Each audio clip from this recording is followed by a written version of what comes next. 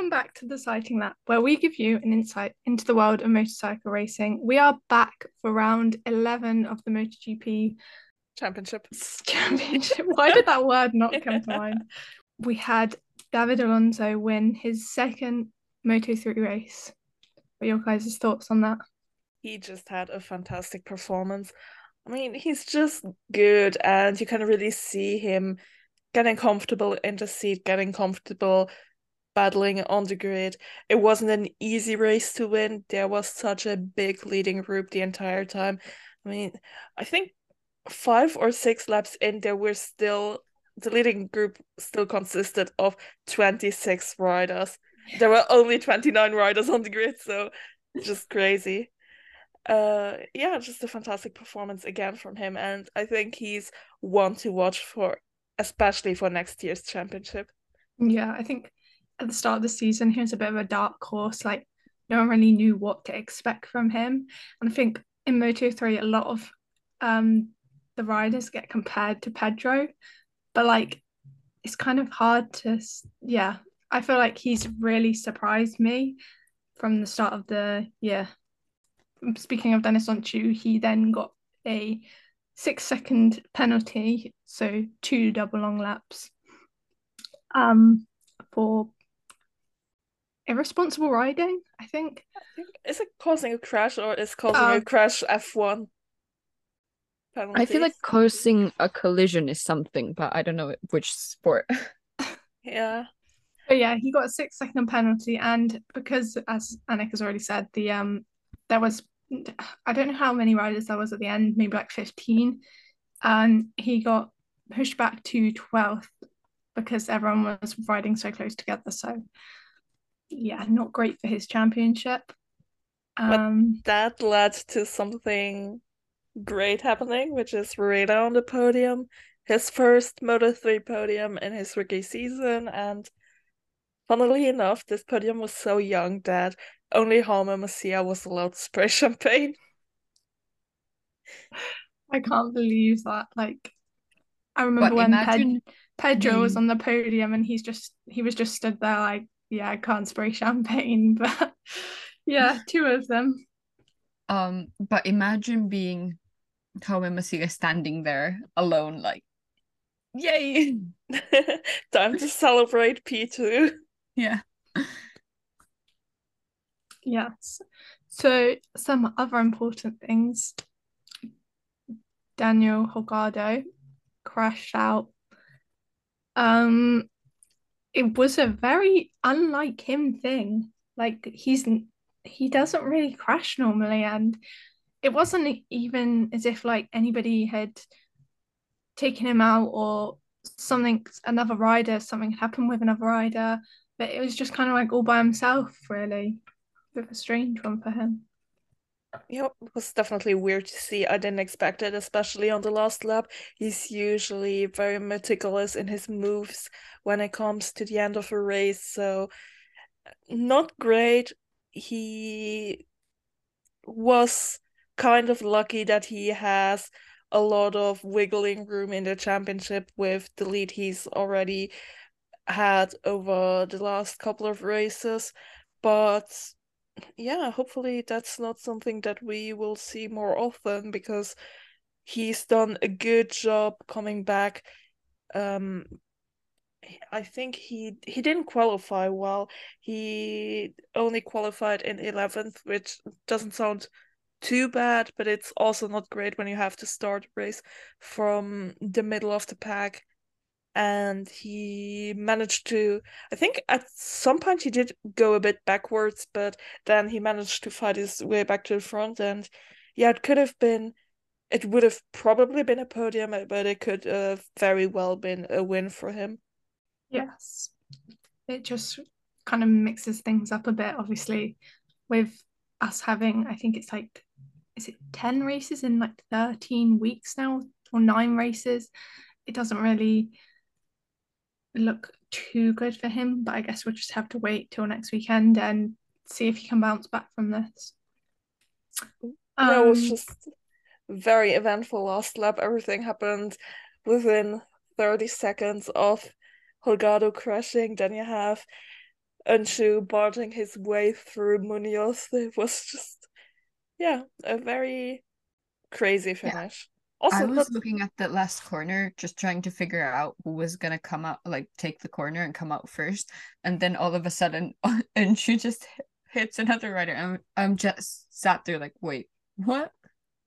Yes, I mean, when is Moto3 not crazy though? Let's be real. Um, some other things to mention. Obviously, Colin Vale didn't start the race because he had a left foot fracture. I think did he get that in qualifying? I think so. Yeah, so obviously a bit of a shame seeing his success from the last round. Fanati had to start from the back of the grid and do a long lap for irresponsible riding. Um, and yeah, I mean, Oh, and Yvonne Otola got his first pole. oh yeah, yes, he got his first pole, but then um, unfortunately, he just didn't seem to be able to. He didn't really have the race pace to stay with Sia and Alonso. Really, he just yeah. I was really hoping for another win from him. And he did hit the front of the group at a certain point, but then he just made a silly mistake and then fell back. And yeah, there was just really no margin for error this race. If you just went right a little, you immediately got the consequences. We've seen it also with Joel Kalse, who started from the front row, who had a very good race until he just basically didn't he really didn't make a corner. He ran very wide, and at that point he was just able to barely fight for points, Yeah, and ultimately, yeah, didn't finish in the points. yeah, it was a bit of a shame from him. I was really hoping that we'd see him on the podium, but just wasn't meant to be this round. And I mean, obviously, tyres seem to play a big part in all three races. I mean, we saw on in MotoGP they did a close up of both Vinales and Mavericks tyres, and they were completely wrecked. Nearly. I mean, Mavericks was a lot worse than Alecia's, but you can imagine on a Moto3 bike that it's going to be just as bad. Or worse. Yeah. Uh, I think Seeing as it's how much they're pushing every yeah. single corner. I think some other heartbreak, which I didn't even remember to put onto our notes, but I just remembered when I seen the results was for Scott Ogden, who maybe would have been able to walk away with a single point, but due to exceeding track limits on the last lap, he was demoted one position, ultimately finishing outside points. I just feel he gets very unlucky lately. So just to let everyone know, so obviously we had Alonso finish first, Mazia second, and then Rueda third, and Sasaki in fourth. He got I really mean, lucky. yeah, He's the one who really profited from the last lap crashes and the last lap craziness, because he would have slipped back to like yeah, to third in the championship, but with Unchi being demoted from the podium and Holgado crashing, he actually managed to slightly catch up to Holgado. Just crazy because he really didn't do much, which is also very unusual for him, especially when it's big groups. Usually he's a bit more aggressive with his overtakes. He tries harder than today, but I feel like that was very much like right time, right place. Because if he would have been in that like very front group, like where um Unchu was, like he could have been the one that got crashed out, and then Unchu got the penalty and everything like that, and he was like just like far enough for yeah, not to be involved in anything, and just like look back and see all of that. yeah. I do think that maybe, obviously he didn't have the greatest Saturday qualifying. He qualified down in 13th, so maybe that had something to do with that. I mean, he had to gain a lot of positions, and then obviously because the group was so big, it's quite hard to try and move up when the person behind you is also trying to overtake you. But yeah. Anyone else that we want to mention? I think No. we're good. We're just trying to get through all of this Yeah. as fast as possible because there was so much going on the entire weekend. And if we went into detail of every single race, every single rider, we would sit here for the next 6 hours. And we could literally talk for 6 hours Yeah. because there was so much stuff that went on. We've been talking the entire day about all 3 races. Okay, so moving on to Moto2 then. Things I want to mention before we get into the racing. So we obviously had Joe Roberts announce he was moving back to American racing for 2024. And we had Aaron Canet announce that he was moving to Fantip for 2024, which I think a lot of people knew was coming for Canet. And Joe Roberts moving back to American racing, it was kind of like the best option for him to stay in Moto2 because obviously he's not had the best time at Italtrans. Hopefully we can see him up on the podium soon. So getting back into the racing, well, we had Moto3. I thought Moto2 might be a little bit more calm, but they were like, no. So we had Jake Dixon winning again. And I bet Harvey was in the grandstand, like screaming. He's seen both Jake's wins now, and like, I mean, maybe It's he just should go meant to to all the be. races. Yeah. Maybe he should just go to all the races and like be his little, like, what's it called? Fan club. Good luck or good luck. Yeah. And then we had Aaron Canet in second again. I know Annick's gonna be really disappointed. Like, I think they said it was his 12th second place, wasn't it? Yes. That's just I won't go on about the subject too much. It's a very touchy subject. Yeah. And then finishing up the podium, we had Albert Arenas. And I mean, he's taken a while to get his first Moto2 podium. I mean, he was with Aspar and now he's with KTM, obviously. But I think a lot of people thought it would come around a lot quicker, seeing as he was Moto3 champion. But I guess, I mean, looking at the perspective from Guevara, Guevara is with Aspar and he is the current Moto3 world champion and he's not doing too great in Moto2. Yeah.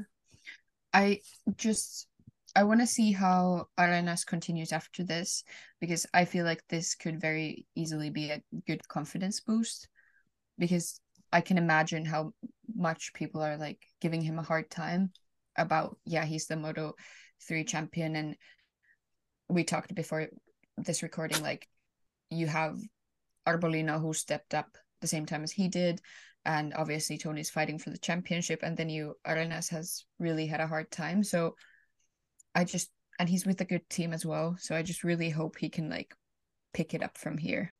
And obviously we haven't mentioned Arbolino or Acosta, and that is because Acosta finished in 6th, which isn't bad, but when the championship is still quite wide open, I mean, he would have wanted to be on the podium.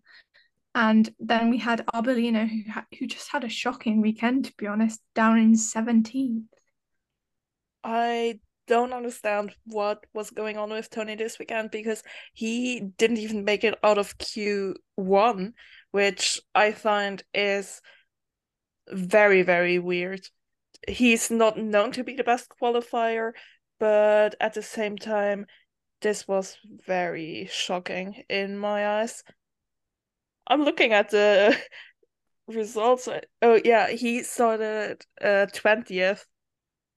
So that it really was a weekend to forget for him. And yeah, Pedro, I still believe that he just used too much tire.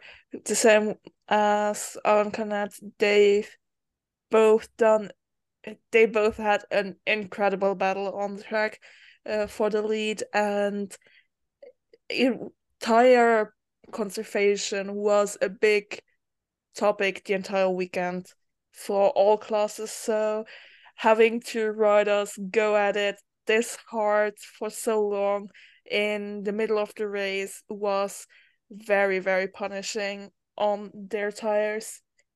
So yeah, I mean, Canet didn't have another option than to go at it full force when Pedro is leading, because if you just try to sit back and preserve your tires, maybe try to overtake on the last lap, that's not gonna work with Pedro Acosta in the lead.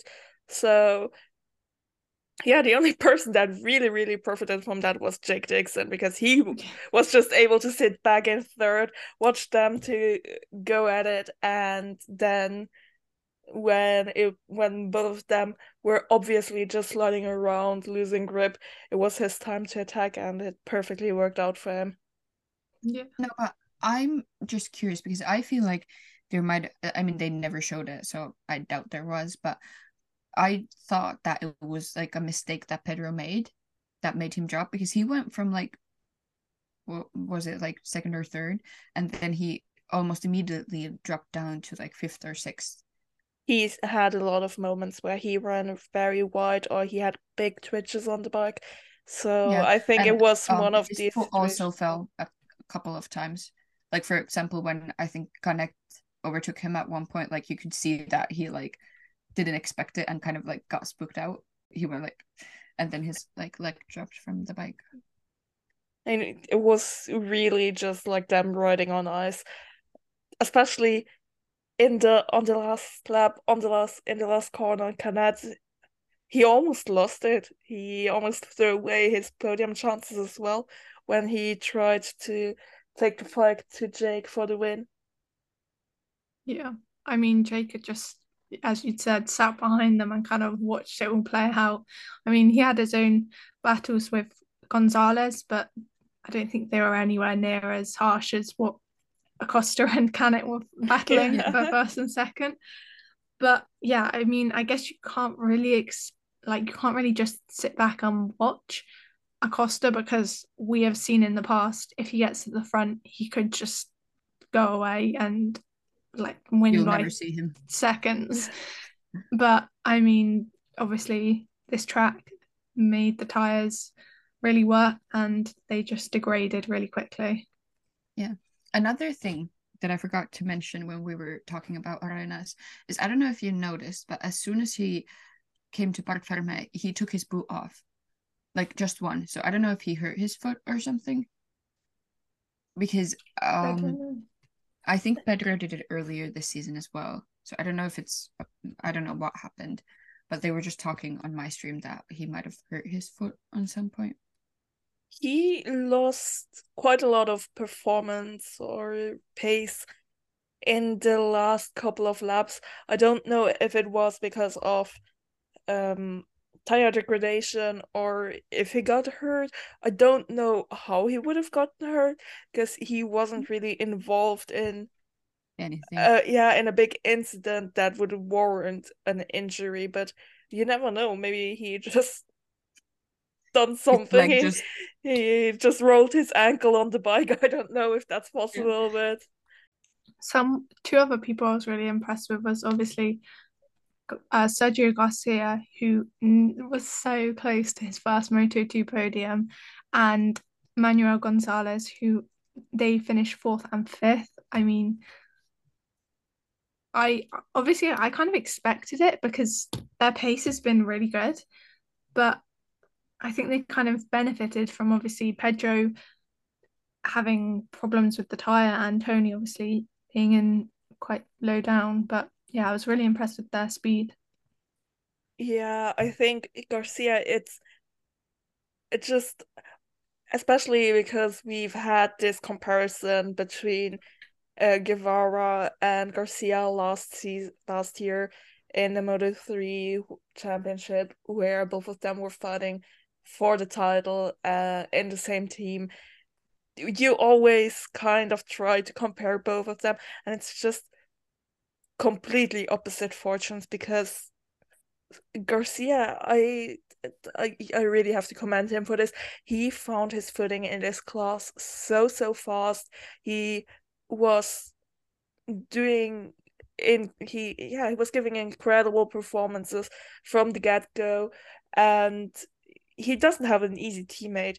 Aaron Canet, even though it's not been the best season for him, he's still an outstanding rider, and to be able to keep up with this person is just fantastic. I think I didn't expect him to be the most exciting rookie of the year in Moto2, but I feel like he is. Oh, also with Garcia, I think something that we can mention now is, of course, there was a lot of talk about Sita Pons leaving the championship, but we didn't know who would take over the team, and I think it's now confirmed that it's gonna be MT Helmets who will now run a Moto2 team, and it is most likely that Garcia will stay with the team, so he will just be taken over by Yeah. Yeah, by the obviously, MT yeah. Helmets team, and apparently, which I think is something that I didn't have on my bingo card, and that's Ayagura is probably his teammate next season. Yeah, I have heard rumors that Agora wanted to get out of his contract with the team he's with, obviously, because it's Honda Team Asia. They're kind of trying to make him step up to MotoGP, but apparently he doesn't want to do that. And I mean, why would you? Because the Honda isn't great at the minute. And if he can get another Moto2 ride and then go on to win the championship, I think that would maybe make maybe he could go to a different team in MotoGP, like give him more options in the future. I Open a lot more doors. Yeah. Yeah, oh, it's still very weird to me because the Honda Team Asia team, well, yeah, they would offer him a MotoGP seat on the silver platter.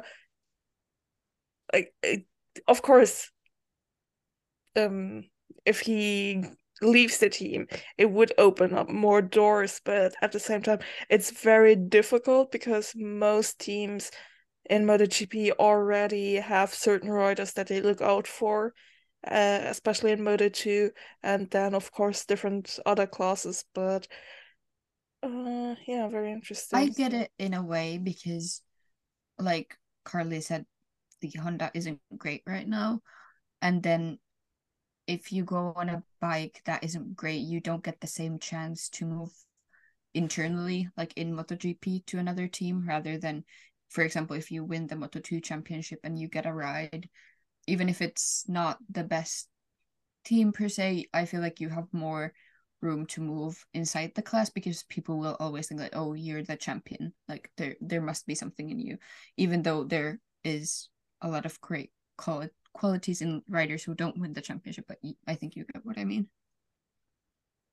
It's Yeah, just I feel like it's kind of like this situation where Joe Roberts was rumored to go to Aprilia when they weren't that great, and I think he obviously declined it if it was a thing.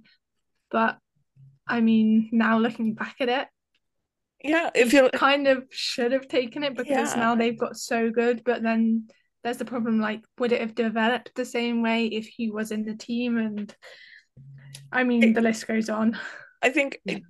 that's also a bit of a different situation because in Aprilia 3 years ago, there were only two seats, so you only had two people who were able to develop the bike. At Honda, you have four very high profile riders.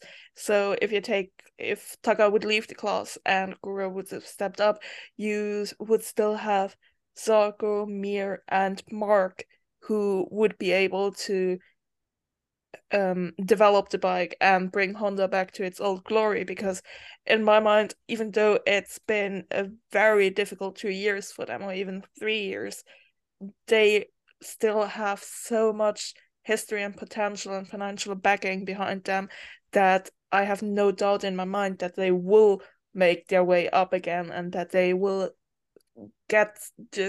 find the right setup or parts of the bike to just make it work again for their riders. So uh my commentators mentioned something about there being, I don't know if it was, I think it was like it came from Dorna, about giving some form of concessions. And apparently Ducati gave the green light now.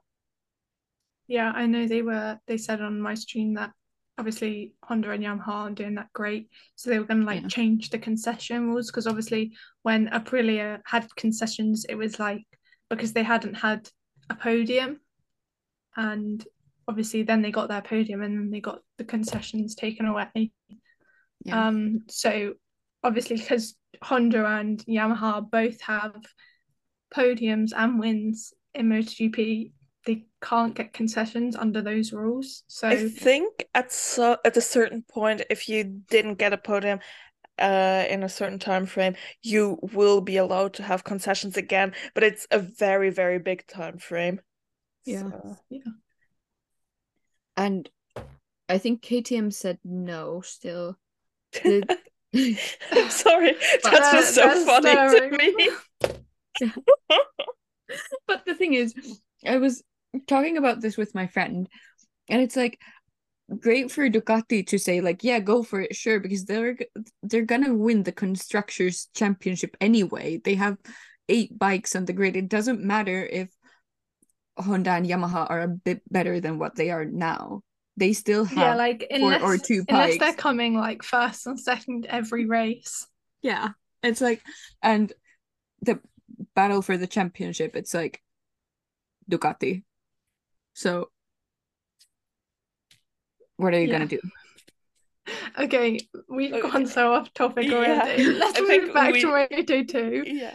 Oh, I have one question on you. What are your guys' opinion on Sean Dillon Kelly officially splitting from the American racing team?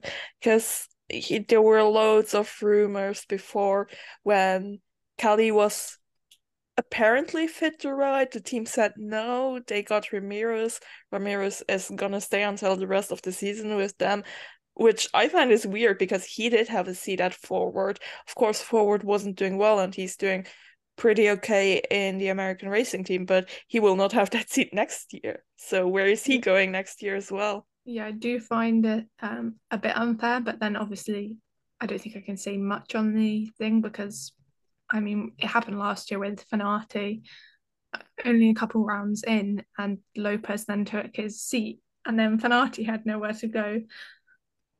But yeah, I definitely get where people are coming from because it is unfair from the perspective last year of Fanati. I mean, he had no ride for the rest of the season, and Sean Dillon Kelly now has no ride either, and they're kind of just like left there. I mean, maybe in Fanati's case, it was a bit different. Maybe he had something in his contract, apparently, that said if he didn't perform XYZ, that he might get kicked out. But yeah, I just find it a bit strange. But hopefully, we'll see Sean back sometime. I think for Sean, it's even. I'm sorry. I think for Sean, it's even more difficult to get another seat in Moto2 or in a European class in general because he is an American. He comes from Moto America, so he didn't grow up with and raised in Europe a lot. So he doesn't have the same connections that, for example, Fenati had to get back into Moto3, teams that know you, people that you know, and yeah, hopefully he does get another ride, but I think I wasn't a fan when Fenati got sacked last season, so I'm also not a fan this time around. I just think that the entire statement was a bit strange because usually if you split within mid-season, there is another reason than just someone getting injured, especially since Sean Dylan Kelly didn't have a big injury. He had arm prop, right? He did had an arm prop surgery, which we know still heals quite fast. Of course, every single person's healing process is a bit different, but to just get rid of him for the rest of the season is quite drastic. Extreme. Yeah. Okay, so a few other things I want to mention before we move on is that Darren Binder was replaced in this race by Senna Agis because last round he obviously had that crash with Sam Lowes. I mean, Sam couldn't do anything really. He has fractured his vertebrae, so Senna was riding in his place, and Harder was out, and he was replaced by Rato. And yeah, I mean, Jake won from pole, so I'm happy. Panic maybe not so much, but I'm happy yeah. for Jake. Also, his celebration with little Summer was. I mean, he had like 5 celebrations. Like he did the push-ups, and then he rode around, and then I can't remember what else he did. Oh, he did the Superman on the bike. Oh where he just yeah, flanked on the bike, and of course something a bit more serious that we probably want to mention because MotoGP didn't really mention it during the weekend. Jake also paid tribute to the late Paul Bird. Is that how you say it in English when yeah. someone passed away? Which I thought was a very nice touch. Yeah, obviously he was like the team boss for Ducati in BSB, and he's been involved in motorbike racing for a long time. I mean, he's done wildcards in World Superbike with riders and been involved in the MotoGP side. And yeah, it's just a great shame to lose him. And it was a nice touch from Jake to give this to him. So I think that's everything. Moving on to MotoGP, which isn't gonna be less chaotic. Yes, so we'll start with the sprint race first. So, yeah, obviously no one knew if the sprint race was going to be wet, dry, whatever, because, yeah, luckily it stayed fully wet. I think on the sighting lap or when they were doing their warm-up lap, they had like the rain flag. So where's the white and red one? And everyone was like, oh, flag to flag in the sprint race. And then like it came to nothing. Yeah. But yeah. Obviously we had the news, I think it was before the weekend or on Friday or something, that Bezzecchi was going to be staying with VR46. And I thought this would start a chain reaction. Like we know the Grassini seat, we know the Pramac seat, but no, it was just Bezzecchi going to VR4 or staying with VR46. We still don't know who's getting the Grassini seat. Still don't know who's getting the Pramac seat for that. Yeah, for both of those actually for quite a while. I just want to know. But, tell us, we won't tell anyone. Yeah.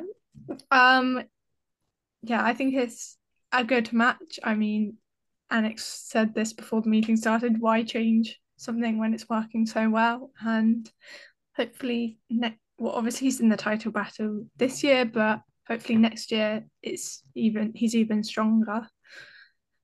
And yeah, obviously we had Pecco on pole. Okay, Pecco was on pole, but Aleix set the fastest lap in free practice or something. I mean, Aleix is always very strong on that circuit. He knows it very well. It's probably the circuit that he knows the best since he grew up quite close to it. And yeah, I think we all were expecting a lot from him, especially since he did need to get his redemption after what happened last year. It's been mentioned, I think, a million times the entire weekend. I But mean, people Aleix could early not mention it celebration. with his special helmet that literally said one more lap on it. I think it's nice to see that he took it on the chin because I think that must have stung a long time. Yeah. I Yeah. mean, I can remember last year all the commentators like, oh, he's got a problem. And then he started waving to the crowd and they were like, he's like forgotten that there's one more lap. And then he looks around and he's like, wait, they're still racing. And then it like all clicks in his head. Yeah. But Spargo won his first sprint race. And I mean, it was just, I have no words. I still have no words. He was so dominant. I don't know how he's Yeah. done it because it's difficult, especially in a sprint race, to manage to get a big gap between first and second. And especially when the person in second is Pecco. But Yeah. he And managed to they've said pull it away. previously that the Aprilia isn't as strong in some areas as the Ducati. And I mean, in this race, when you were like on the onboard cameras, the Aprilia didn't seem to lose out much on the Ducati on the straights. So, I Yeah, mean, and the top speeds that they had were really, really strong as well. yeah, Just think Aprilia always works pretty well around this circuit, which is nice to see, especially for Aleix, of course. But he wasn't the only Aprilia who has done really, really well this weekend. I mean, it's nice that we, for once, have seen Maverick having good starts. That's something new. But immediately you can see once he has a good start and doesn't fall back into the middle of the pack. He is so good. This weekend, everything clicked for Maverick, and he was just able to show what his actual talent is. And he's often been outshined by other riders, by his teammates. And even though Aleix won, I still think he had a fantastic performance. Yeah. I think it still doesn't really like make sense in my brain, like how a couple of years ago, Aprilia were like nowhere, and now they're at the front of the grid, getting wins, podiums, like consistently. Just still boggles my mind, really. I mean, it's not even just the factory Aprilias, but even Miguel is doing Yeah. so well on the satellite bike. Yeah. So Espargaro obviously won the sprint, and then we had Pecco in second and Maverick Vinales in third. And Did you see Aleix celebration when his son ran up the stage? It was so cute. His yeah, children are always involved in the celebrations, and I just love to see it. He's such a big family man, and you can really tell that he is bringing this energy to the team as well. Yeah. Also Paul crashed. I don't remember which lap it was, which was very unfortunate. He just got back and I feel like he can't catch a break. yeah, Anything. I mean, he does have a contract for next year, but there were some rumors that he had been asked to be a test rider, but he turned it down, as I feel like almost anyone would. yeah. I mean, there's a lot of rumors going around because apparently Pedro Costa has been promised a seat by KTM in MotoGP, and obviously Jack and Brad have already been signed, haven't they, for factory KTM? And then you've obviously got Paul and Augusto in um the Gas team. So I think where they is were Pedro gonna go? counting, yeah, I think they were counting on Augusto not doing well, and then they could, with good conscience, just boot him out. Well, Honestly, obviously, I think they were counting on getting a second satellite team. I think yeah, that was I their. don't really know why they aren't getting one. Maybe I think we don't know Dorna why, but refused or something like that. Very Yeah, fair to those appease things another need satellite team when Ducati has like millions. yeah, but I mean, I'm sure it'll all come out soon. Who's going where and what's happening, but we're We just can hope. impatient, clearly. Um, Obviously we had Binder finish fourth, Jorge Martin finished fifth, Oliveira finished sixth in the sprint, which was really good for him. Um, I think the VR46 team just didn't have a great weekend overall, really. Bezzecchi finished eighth in the sprint, and then Marini finished 12th, which isn't too bad, but obviously in the sprint, you only get points for ninth and up. And Bezzecchi is like one of the title contenders this year, and he just seemed to be a bit lost this weekend. Yeah. It even started with Marini not making it out of Q1 and qualifying 20th? No, 18th. I think it was 18th. Yeah, which already it's difficult, especially in MotoGP, where it's harder to overtake than in the lower classes, to make up enough positions when you are starting from 18th, and then when you, yeah, in sprint races where you only get points when you at least finish ninth, I think it was a bit unrealistic in a sense. Well, he's still on a Ducati. Unrealistic might not be the word for it, but it would have been very, very difficult for him, especially since not many people retired. Does anyone else have anything to say about the sprint? I can't even remember what happened. Oh, Yeah. Mark actually didn't do too bad at the beginning, but then he just couldn't go to pace. But at least he stayed on the bike, which is always nice to see. It is actually the first weekend of the season where all Honda bikes finished the races.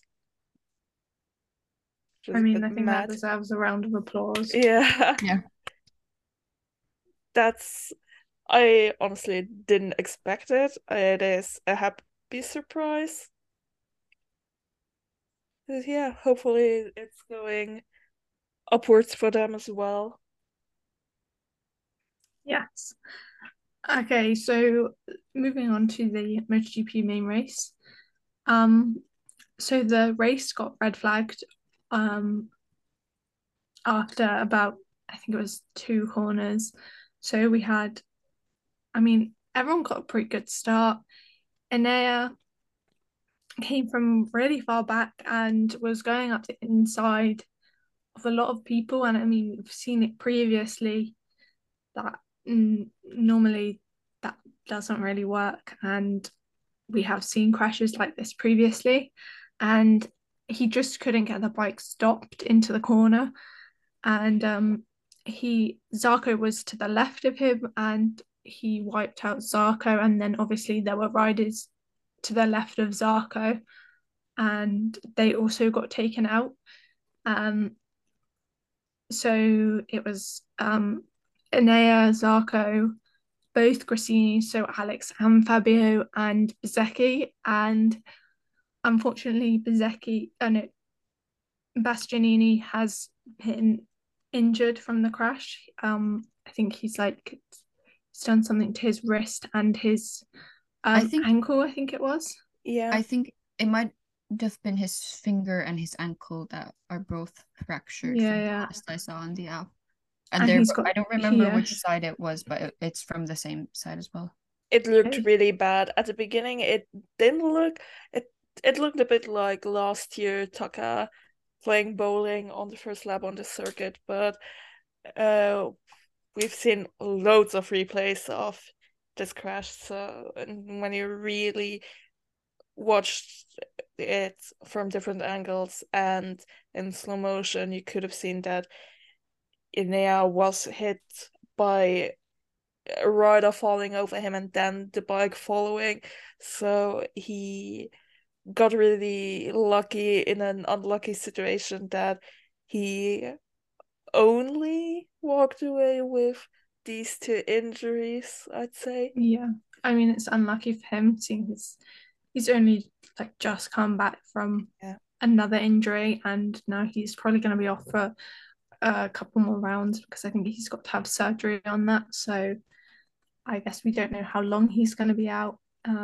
But we wish him all the best. And then on a couple more corners after that, Pecco I'm had gonna a say this massive. quickly. Okay, Sorry. that's fine.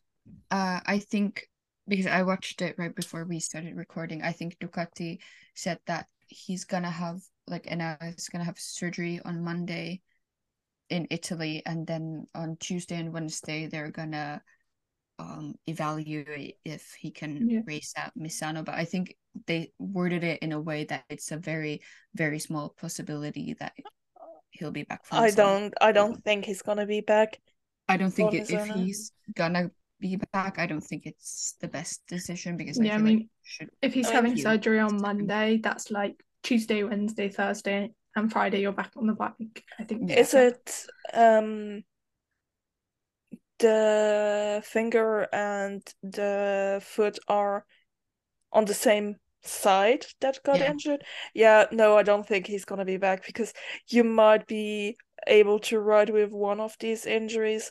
You really, really have to overcompensate with the rest of your body to get the strength to make the bike work. But I don't think if you have injuries on both, like both injuries on the same side, I don't think that you will be able to take corners correctly. Yeah.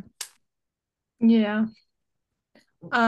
So obviously then the race continued for two more corners, I think it was, and then Pecco was leading at this point, and he had a massive high side. The rear just like stepped out, and he was flung over the handlebars, and obviously all the riders were behind him, so he was very lucky.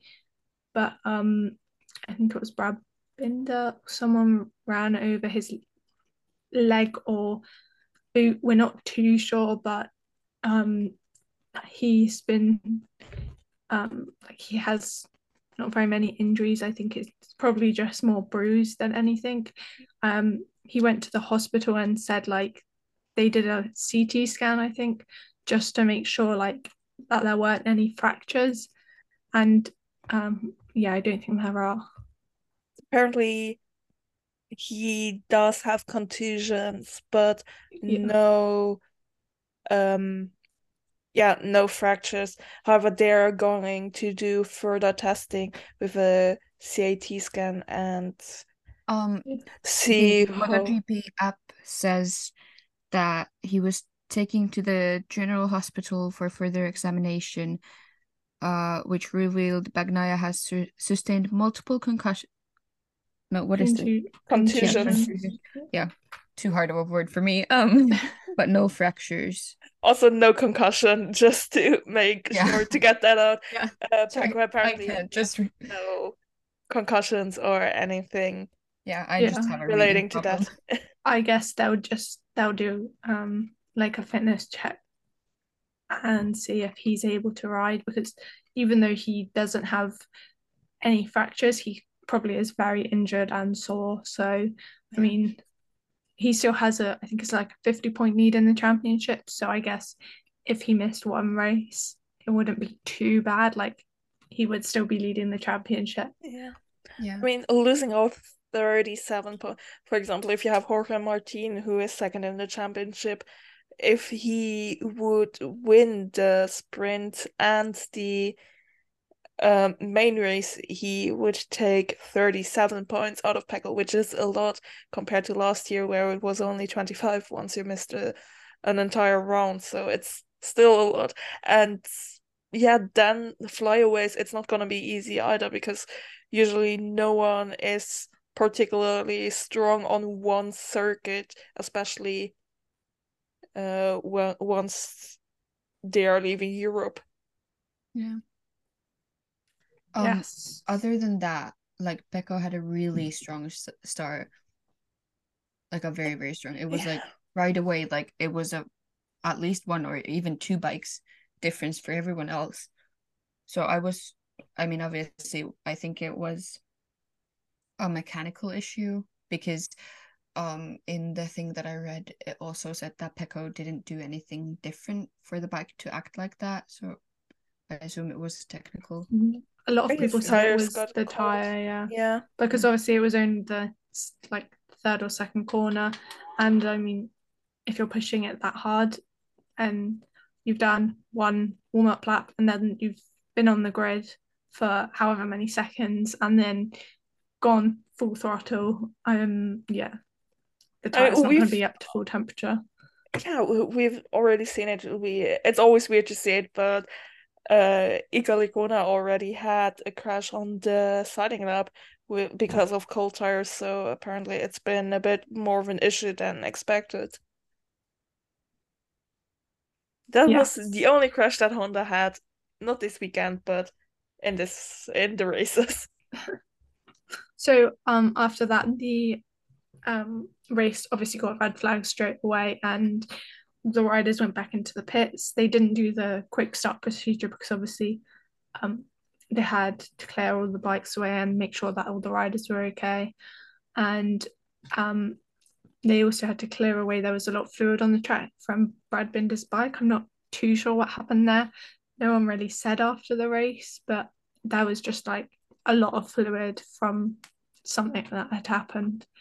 Um, so they had to clear all that, and then obviously they did another sighting lap and warm up lap, and then we finally got the race started again. And I mean, we already kind of knew what was going to happen because the Aprilias have been so strong in the sprint race. They just dominated the main race as well. We had Alicia Spargo win, and Maverick Vinales came second, and it was Aprilia's first ever 1-2. And I mean, I think everyone just loved that, didn't they? Yeah. And I especially loved the celebrations. I still don't know Yeah. why they swapped bikes, but it was very cute seeing them riding hand in hand on each other's bikes.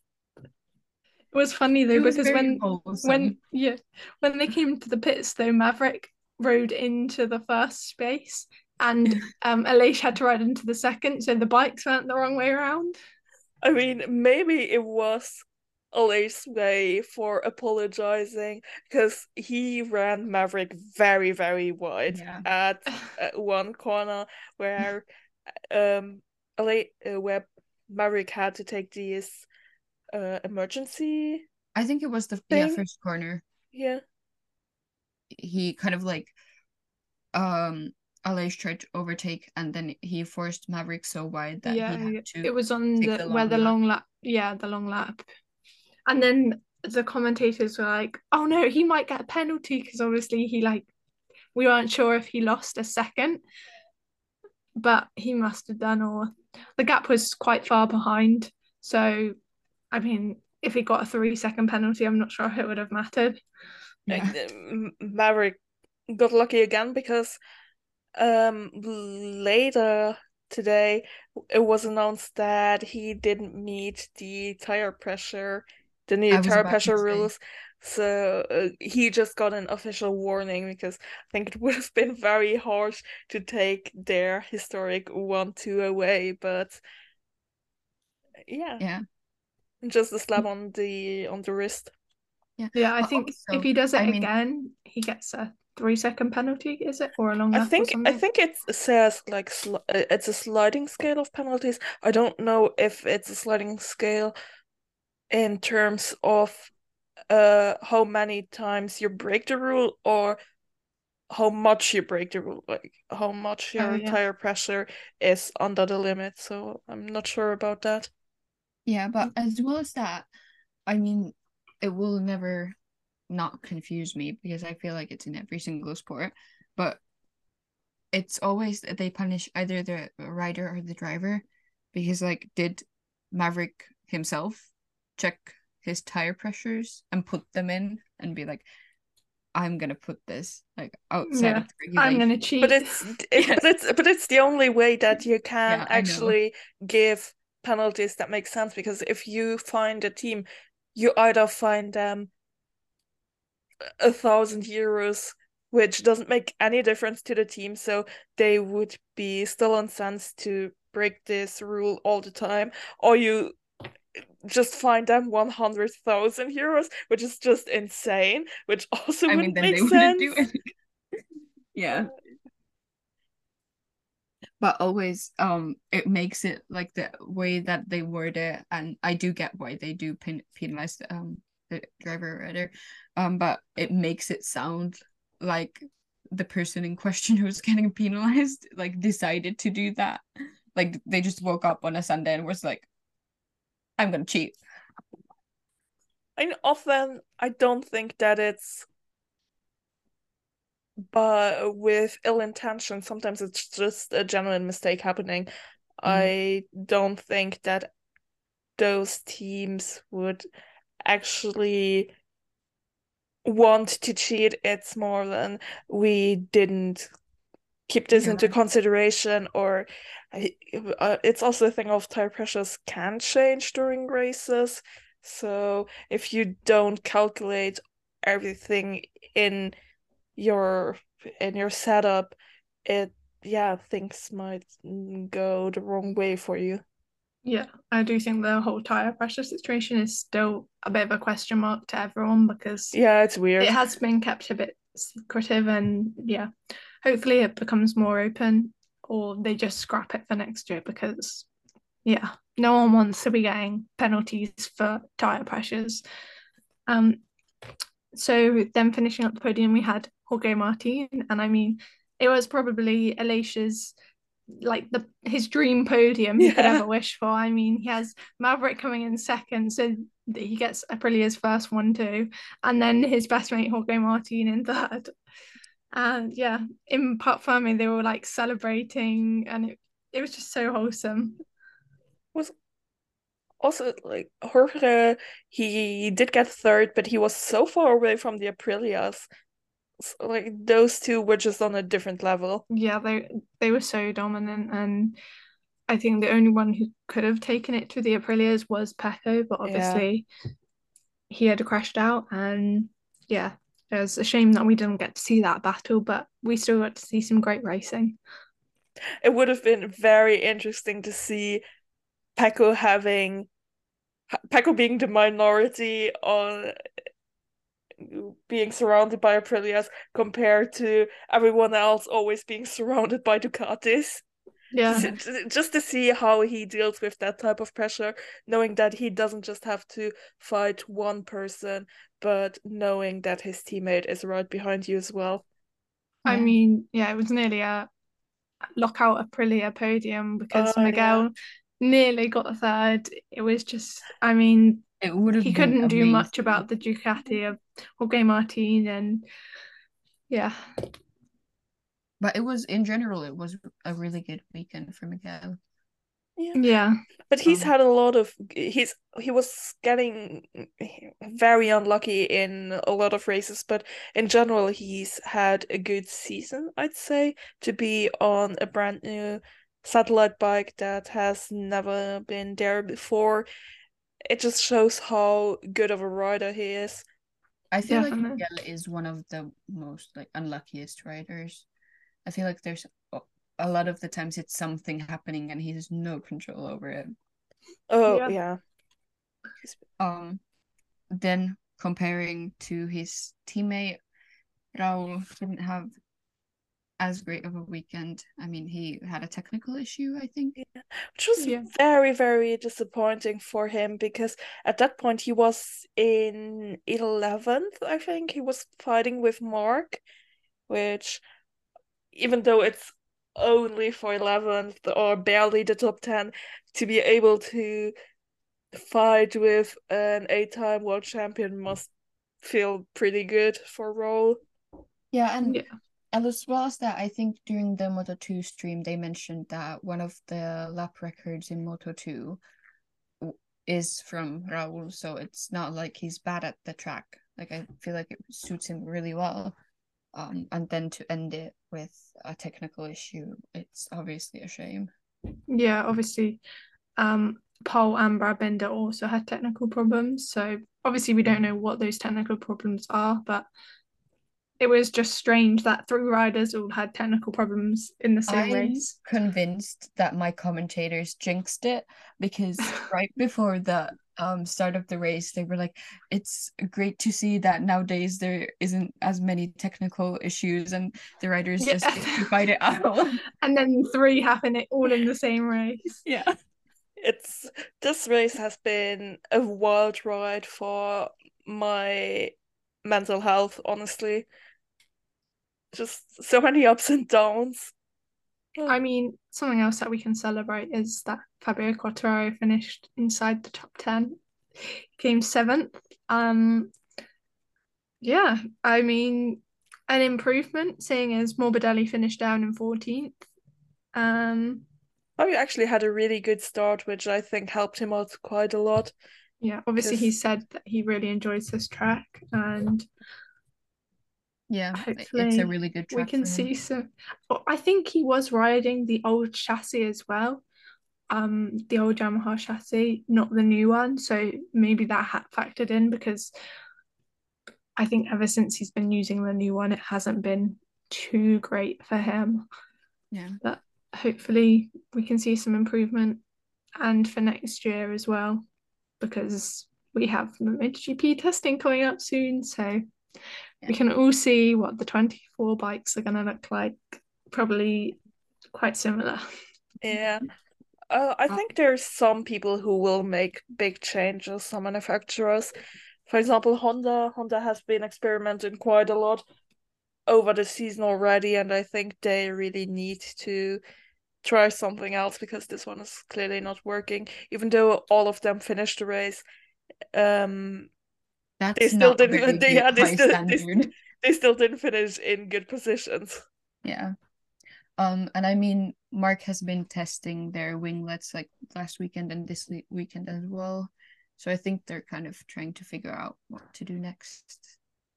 Yeah, Yeah. I mean, I am actually very optimistic for them for next year because in their lineup they do have two world champions.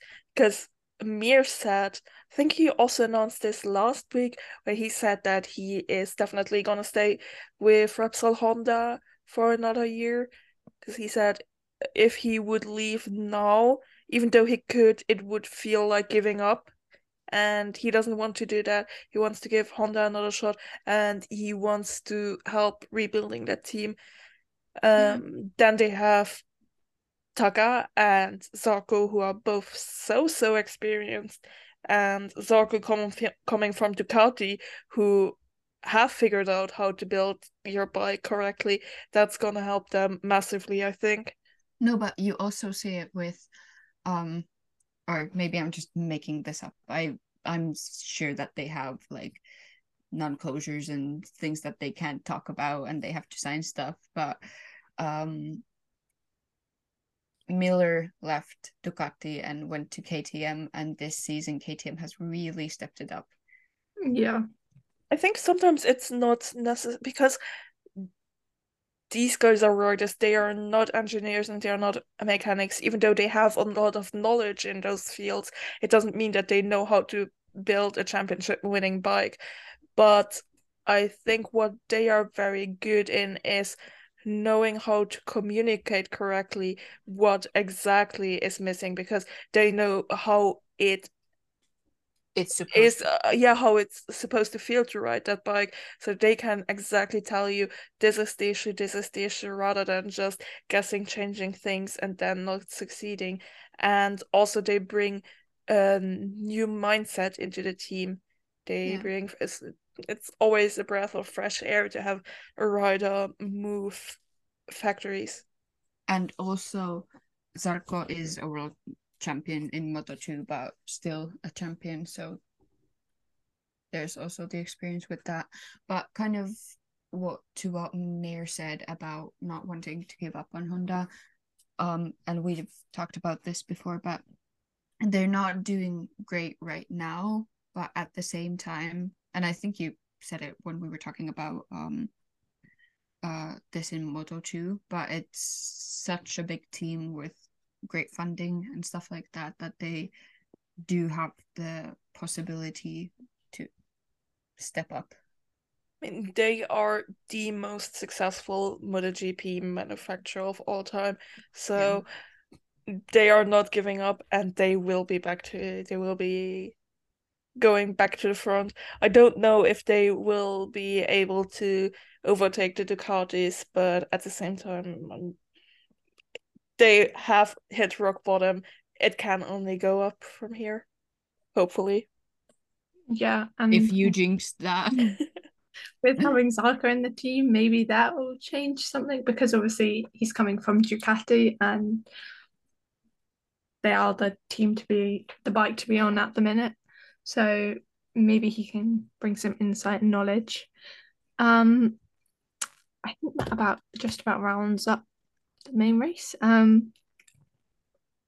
Obviously, Enea has been given a 1 long lap penalty for the incident for his next race back. I'm not too sure when that will be, but when he does come back, he will have to serve that. Yeah.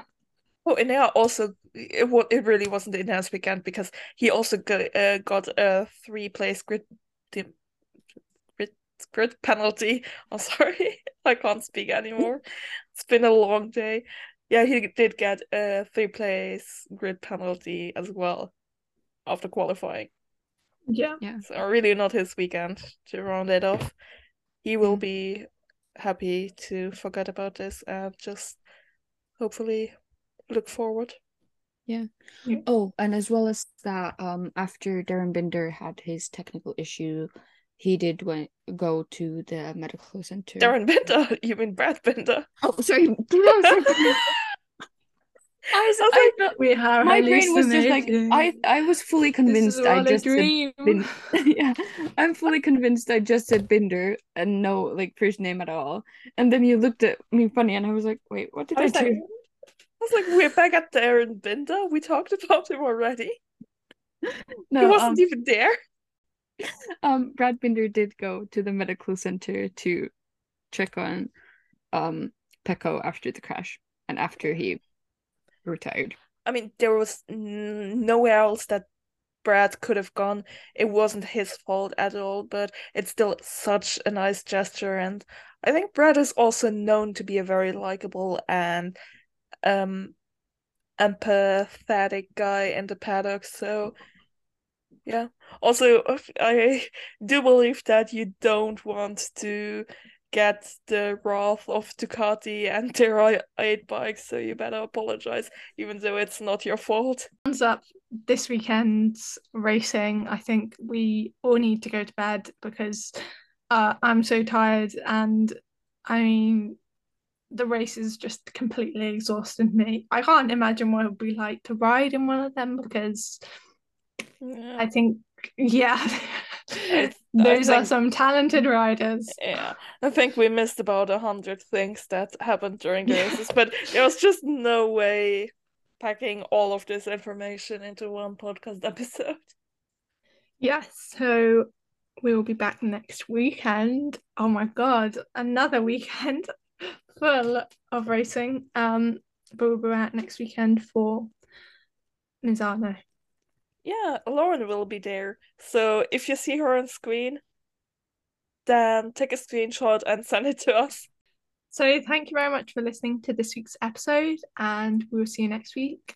And you can follow us on all our socials: Twitter, Instagram, Facebook. We're just at the Sighting Lap, and that's it.